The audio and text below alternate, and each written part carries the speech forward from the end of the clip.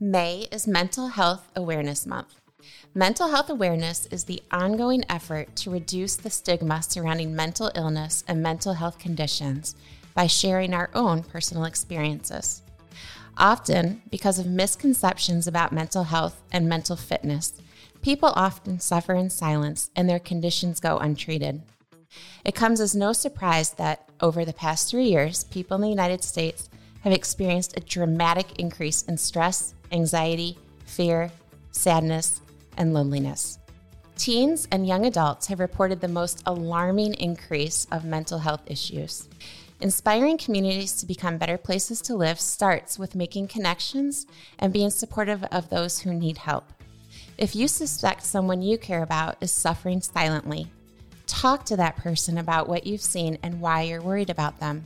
Explain that mental health challenges are not a personal flaw or a weakness, and they usually get better with treatment. Suggest starting help from a professional. A healthcare provider is a good place to start. And express your willingness to help find a professional mental health provider. You can offer to go to the appointments, make the appointments, and just be available whenever this person needs to talk.